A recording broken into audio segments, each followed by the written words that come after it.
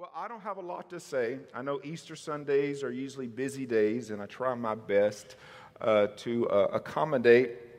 Now, some of you that haven't been here in a while, I have tried to change a new leaf. I got a big clap last week, hurt my feelings a little bit.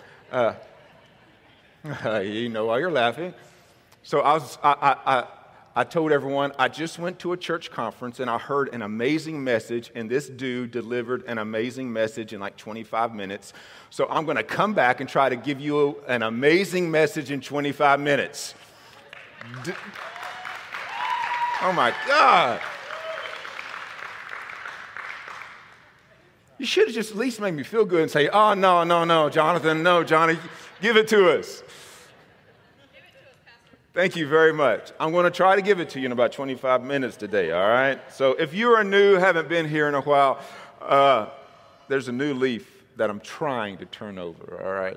So today we have a theme called The Great Comeback, and it's a bit twofold. One-fold, basically why we celebrate today. We celebrate the resurrection of Jesus Christ, which is and was the greatest comeback of all time. But we also chose this theme because of what it can represent to us. Not just coming back to church, that is a thought, but coming back to maybe what God wants us to come back to in our mind, in our relationships, in our activities, in our dreams, our pursuits, and so forth. Where I want to start at today is talking about Jesus. When you really look at Jesus in the Bible, you see three distinct times that he actually came to the earth. And you see another time that it said he's going to be coming back. Now, there's little issues or little moments in there when we have these possibilities of Jesus revealing himself to different people in the Old Testament. But that's not really in the context of what I'm talking about. Today we're talking about the great comeback. And I want to bring out two distinct comebacks of Jesus. And what we have to realize, specifically in the term of Jesus, is each time he made a comeback, his comeback was a little bit greater than the previous time. And that's what I want to throw at you today. Wherever you are at, whatever you're going through, whatever changes you need to make, whatever comeback needs to occur in your life, I want to put a challenge in your mind and therefore in your actions. Let's make our comeback become greater than what it was before. Let's not come back to what was old. Let's not come back to something that might have been stagnant or complacent. Or maybe what you stopped was good, great. But let's still make it a point to come back to something that's better, something that's greater, something that's more stronger, something that's more powerful, something that's more impactful, something that's more committed, something that was better than what it was. Now, when you start talking about Jesus and his comebacks, you cannot talk about his comebacks until you first look at when he first came. When you look at the Gospel of John, chapter 1, verses 1 through 5, we really get where or when he first came, and it's not really what we think. We initially think that Jesus first came when he came through the birth or through the womb of a virgin young lady. But in all reality, his first coming or his first arrival dates back to the very beginning of time. And let me prove that to you. Let me read this. In the beginning was the Word, and the Word was with God, and the Word was God. He was with God in the beginning. Through him all things were made. Without him nothing was made that has been made. In him was life, and that life was the light of all mankind. The light shines in the darkness has not overcome it. Let me just go back to the very first verse to give you a little reverb or echo. In the beginning was the Word, and the Word was with God, and the Word was God. You skip a verse and it says, through him all things were made without him. Now, when you begin to dive into this, what we do know is that the Word was referring to Jesus Christ. So when God spoke, the Word came forth, but what essentially came forth was Jesus in his power, Jesus in his authority. Now, it wasn't called Jesus, it was called the Word. But the authority and the power and the Spirit that we read about and we hear about in Jesus' life was the same authority and the same power and the same creative ability that came out of God's mouth in the very beginning when he said, "Let there be light." And so that Word was in the beginning, and that Word established creation, and that Word established an order. And when Adam and Eve was living in that order, they was actually living in Jesus. But yet he wasn't Jesus, he was simply the Word. But then something crazy happened. Without getting into the details of it, Adam and Eve was tempted to oppose the Word, to oppose the order, to oppose what was occurring and what God was doing and what God had done, to oppose this intimacy that was transpiring between God, man, and woman. And we know the story, at least most of us, is that they fell, they disobeyed God. And what happened is God's Word was retracted from man's presence. The Bible teaches us that God would walk with Adam in the cool of the morning. They were not silent partners. So what we know is that God released his Word to Adam in those moments that he had these walks and these strolls and these conversations. So the Word was with Adam. But then when Adam and Eve sinned, God stopped walking with Adam in the cool of the morning. God stopped talking like he was talking with Adam and Eve. And it changed for all of mankind. In fact, humanity couldn't even hear from God anymore because the Word was removed. That's why there were prophets. So in order for God's people to hear God's voice, there had to be a prophet that had a special ability and that was chosen for a specific task to be able to hear the voice of God because the Word was removed. In essence, what was removed was Jesus. What was removed was the order that was established by the Word, Jesus. What was removed was the authority of Jesus, the Word. What was removed was the love that we find in Jesus, the Word. What was removed was the peace that we find in Jesus, the Word. How do we know that? Because the world went into absolute chaos. Animals began to kill animals. Humans begin to kill humans. Illegitimate relationships begin to occur. The earth turned to absolute violence. And it was a period of time after that. God looked upon the earth and he said he had made a mistake for creating mankind. And he made the choice to destroy it with a flood except for one family. So why am I saying all this? I'm saying this to lay a foundation and to prove a point that Jesus, the Word, was removed from the earth when sin was chosen over God's order or God's Word. But then move forward a couple thousand years, and we have a great comeback. Can somebody say a great comeback?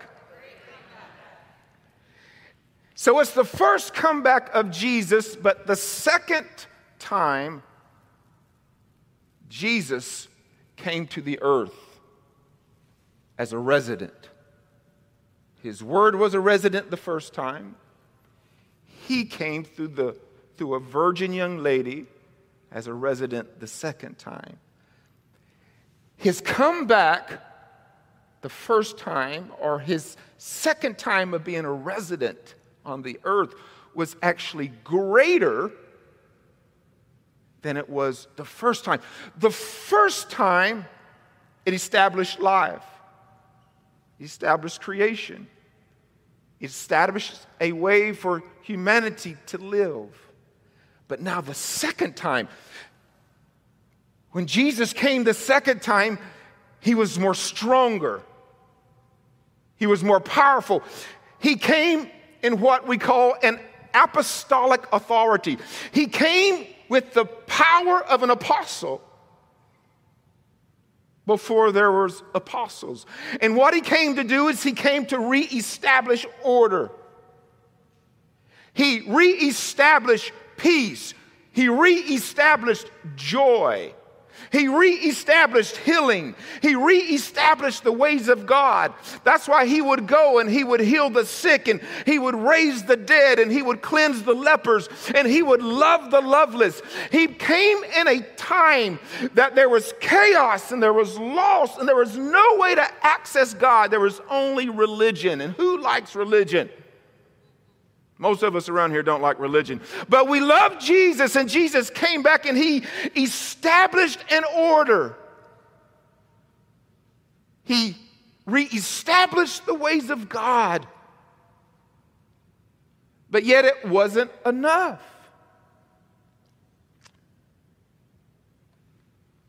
The second time he came,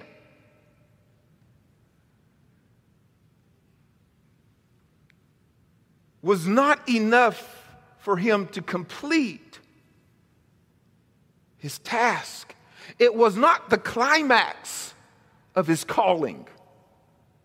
He came establishing order. He came bringing peace. He came bringing love. He came bringing power. But yet it wasn't enough. He wasn't supposed to be only an apostle. He wasn't just supposed to be a prophet. He wasn't supposed to just be a rabbi or a teacher or an evangelist or a shepherd, a pastor. He was supposed to be a savior. He was supposed to be a Messiah. But in order for him to be a Messiah, and in order for him to be a savior to the world, he had to be removed one other time. So he had a great comeback. He had to come back with order. He had to come back with the will of God. But he didn't come back with the totality of God's plan for humanity. And the totality of God's plan for humanity was that all people would be saved. God's plan for you, regardless of your plan, regardless of your purpose in life, regardless of what you said you would do or whoever said you would do, God's plan is for you to be saved. Salvation doesn't come from apostles. They don't come from prophets. They don't come from teachers. They don't come from evangelists. They don't come from pastors. But what they come from is a Savior, a Messiah. In order for Jesus to be the Messiah and the Savior, he had to die. He had to leave. He had to be removed one more time. And please, let me hit the pause button right here and give you just a little bit of word that I felt like the Lord wanted me to tell you this morning. Sometimes, in order for us to fulfill everything that God has for us, we might have to be removed out of our present circumstance for a season. Because maybe what we are doing in the place and in the time and in the relationships and in the connections that we are in right now may not be what we need in order to fulfill the totality of his purpose for our life. And sometimes God removes us out of a scene. God removes us out of a relationship. God removes us out of a job. God removes us out of a certain amount of money. God removes us out of some health, or God removes us out of security or comfort or comfortability. I'll get it out here in a second. That's my Mississippi tongue. Can't speak right. Sometimes God removes us not with the plan to keep us removed, but with the plan to reestablish and to make us bigger, stronger, more powerful. Now, I am not saying, and don't read in between these lines here, that it was God's plan for us to go through what we went through over the past year. I actually believe it was a ploy of the devil, and the devil has done havoc in the lives of so many people because of all this stuff. But what I am saying is sometimes God allows us to be removed so that he can reinstate us, and then when he reinstates us with power, with purpose, with fulfillment, with joy, with peace, with happiness, with all the good stuff that God has promised us. And maybe that's you. Maybe you've been removed for something for a season. Maybe you've been removed for something you leaned on. You loved, you was connected to, you trusted it. Maybe you've been removed out of something that you didn't want to be removed from. But maybe God wants to use that to bring you back to a point to where you're bigger and badder than ever, baby. Look at somebody and say, I'm bigger and I'm going to be badder than ever, baby. Or maybe you should say, I'm going to be littler and I'm going to be smaller and badder than ever, baby. You know you got to lose that COVID-40, y'all. I rebuke that in the name of Jesus. Straight up, serious. You might have been removed and you thought, oh my God, I've decreased. I've gone backwards. It's not what it used to be. And that could be a fact of the matter. But there is another fact at play. And the other fact at play is the mind and the will and the plan of God for you. And that is a greater comeback than you ever were. Amen? Now, the third time Jesus was resident, but yet the second comeback,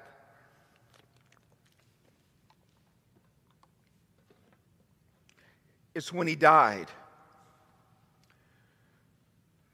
So when he was alive, he was a son of God, but yet he was also a son of man. The Bible says that he had the same feelings as we have, the same temptations, the same issues, the same problems. It's just he didn't fall, and the Bible says every single one of us falls short of the glory of God. So Jesus had the same feelings as we. But what he didn't have that he had to have in order to be the Messiah, the anointed one, the Savior, is he had to overcome death. And if he couldn't overcome death, then he would just be a good apostle, good prophet, good teacher, good evangelist, good pastor. He wouldn't be a savior. See, that's the difference between Jesus and a lot of other gods and other religions, is Jesus died and he came back. Other gods don't die and come back. Jesus wouldn't be our God, and he wouldn't be the Son of God if he didn't die and come back. So he had to leave to die, and that's what he did. The Bible says that he died, and he was in the grave for 3 days. And the Word teaches us that while he was in the grave, he was in a domain that we don't know of. Yeah, people say they have visions of this and that, but in our reality, we really don't know. I don't put a lot of power in people's visions and dreams because it might just be some bad pizza they ate the night before. Right? It's not to say things aren't legit, but I don't build my faith off that. I build my faith off the Bible. So what we know is that Jesus went to death, went to Hades. And he was in a domain where the Bible teaches us that he took back the keys to life and death.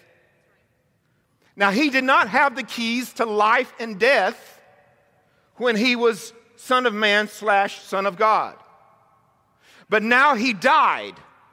And in his death, while he was gone, he required the keys to life and death. So what does that mean? It means that he has the potential, the power, and he has the authority to open the door for you and to close the door for you. So what does that mean? If we believe in Jesus, if we believe that he's the Son of God, that he died on the cross, and that he rose from the dead, he can open the door to life for us, and he can close the door to death that tries to swallow us up. Because he has the keys to life and death. See, it was a greater comeback. It was his third time as a resident. It was his second comeback. And it was greater than his second time as a resident, his first comeback. He did not have the keys to life and death. He had the authority to heal, deliver, raise the dead, and all that good stuff. But now Jesus went to the grave and he took the keys to life and death. And now he can give life to who he wants to, and he can stop death from acquiring anybody who believes in him. Now he's the Savior. Now he's the Messiah. The Bible says that he came back. What's very interesting, so where's the first place we ever see Jesus? The first place we ever see Jesus is in a garden as the Word. God created the Garden of Eden. That was a byproduct of the Word. The second place that we see Jesus coming back, on that second comeback, somebody help me out. I mean, I know it, but somebody help me. Huh? He come out of a tomb, but where was that tomb at? That tomb was in a garden. So check this out. Check this out. So Jesus, the very first time, established order, established blessing, established access to God for Adam and Eve. Now Jesus came back on his greatest return in a garden, which it was another starting point. So he came back into the garden, which was another starting point for all mankind. A starting point to walk with God. A starting point to establish order in one's life. A starting point to grow in the Spirit, to experience the goodness, the fruits of the Spirit, the blessings of the Lord, the promises of God. Everything in a very spiritual format that was experienced in a physical format with Adam and Eve. Am I making sense this morning? And it all happened because Jesus had a great comeback. He was glorified. One passage says that he basically walked through a wall to enter into a room. He was glorified. Another passage says that he did so many miracles in that time span of after the grave that there is not enough books to take into account of everything that he did. He was glorified. He had a greater comeback. Now let's take this home. I'm encroaching on, I think, 20 minutes. Because I think I can barely, so I'm bad of sight. That's 46 years old that I hate. I think it said 10:36 when I started, and it's 10:53. So let's take this home.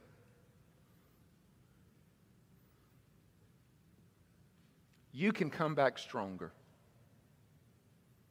No matter what you're going through, no matter what you're facing, no matter what you're doing, you can come back stronger. The Bible says we can do all things through Christ that strengthens us. When I was thinking about this, there was another verse that just popped that just really just kind of, I was like, whoa, magnified to me. If God be for you, who can be against you? Let me repeat that. If God be for you, who can be against you? God is for you coming back. He's for you being restored. He's for you being strengthened. He's for you being blessed. He's for you experience His good. He's for you experiencing His promises. He's for you experiencing all the good that He has laid out through His Son, Jesus Christ, for us. But God is really straightforward in Scriptures about His children playing a part.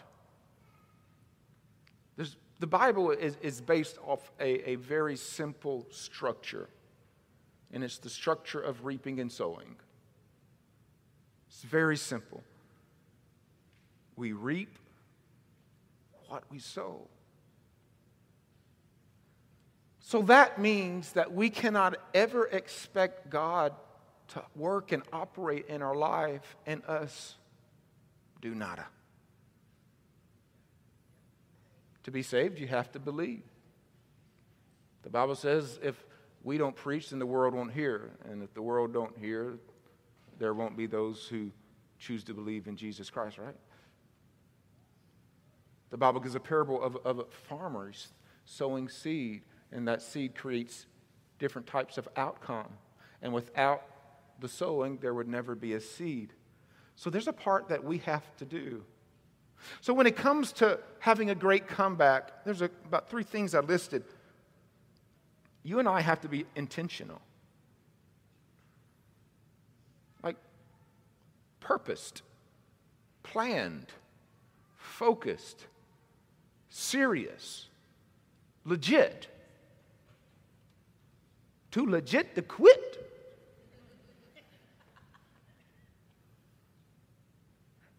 Have to be intentional. You just can't keep going through the flow and expect a great comeback and think, oh, God's going to do it, and you and I do nothing. It just doesn't work that way. Have to be willing to make sacrifices and be disciplined. We get nowhere without work. The Bible even says if you don't work, you don't eat. So we have to be disciplined. We have to be intentional. We have to be disciplined. Discipline means a practice. A practice is a habit. A habit is something we do on and on and on and on and on and on. Are you ready to be disciplined for your great comeback? Third one is what I just said. If God be for you, who can be against you? We can go ahead and have the worship team. You know, there's times in life, there's seasons.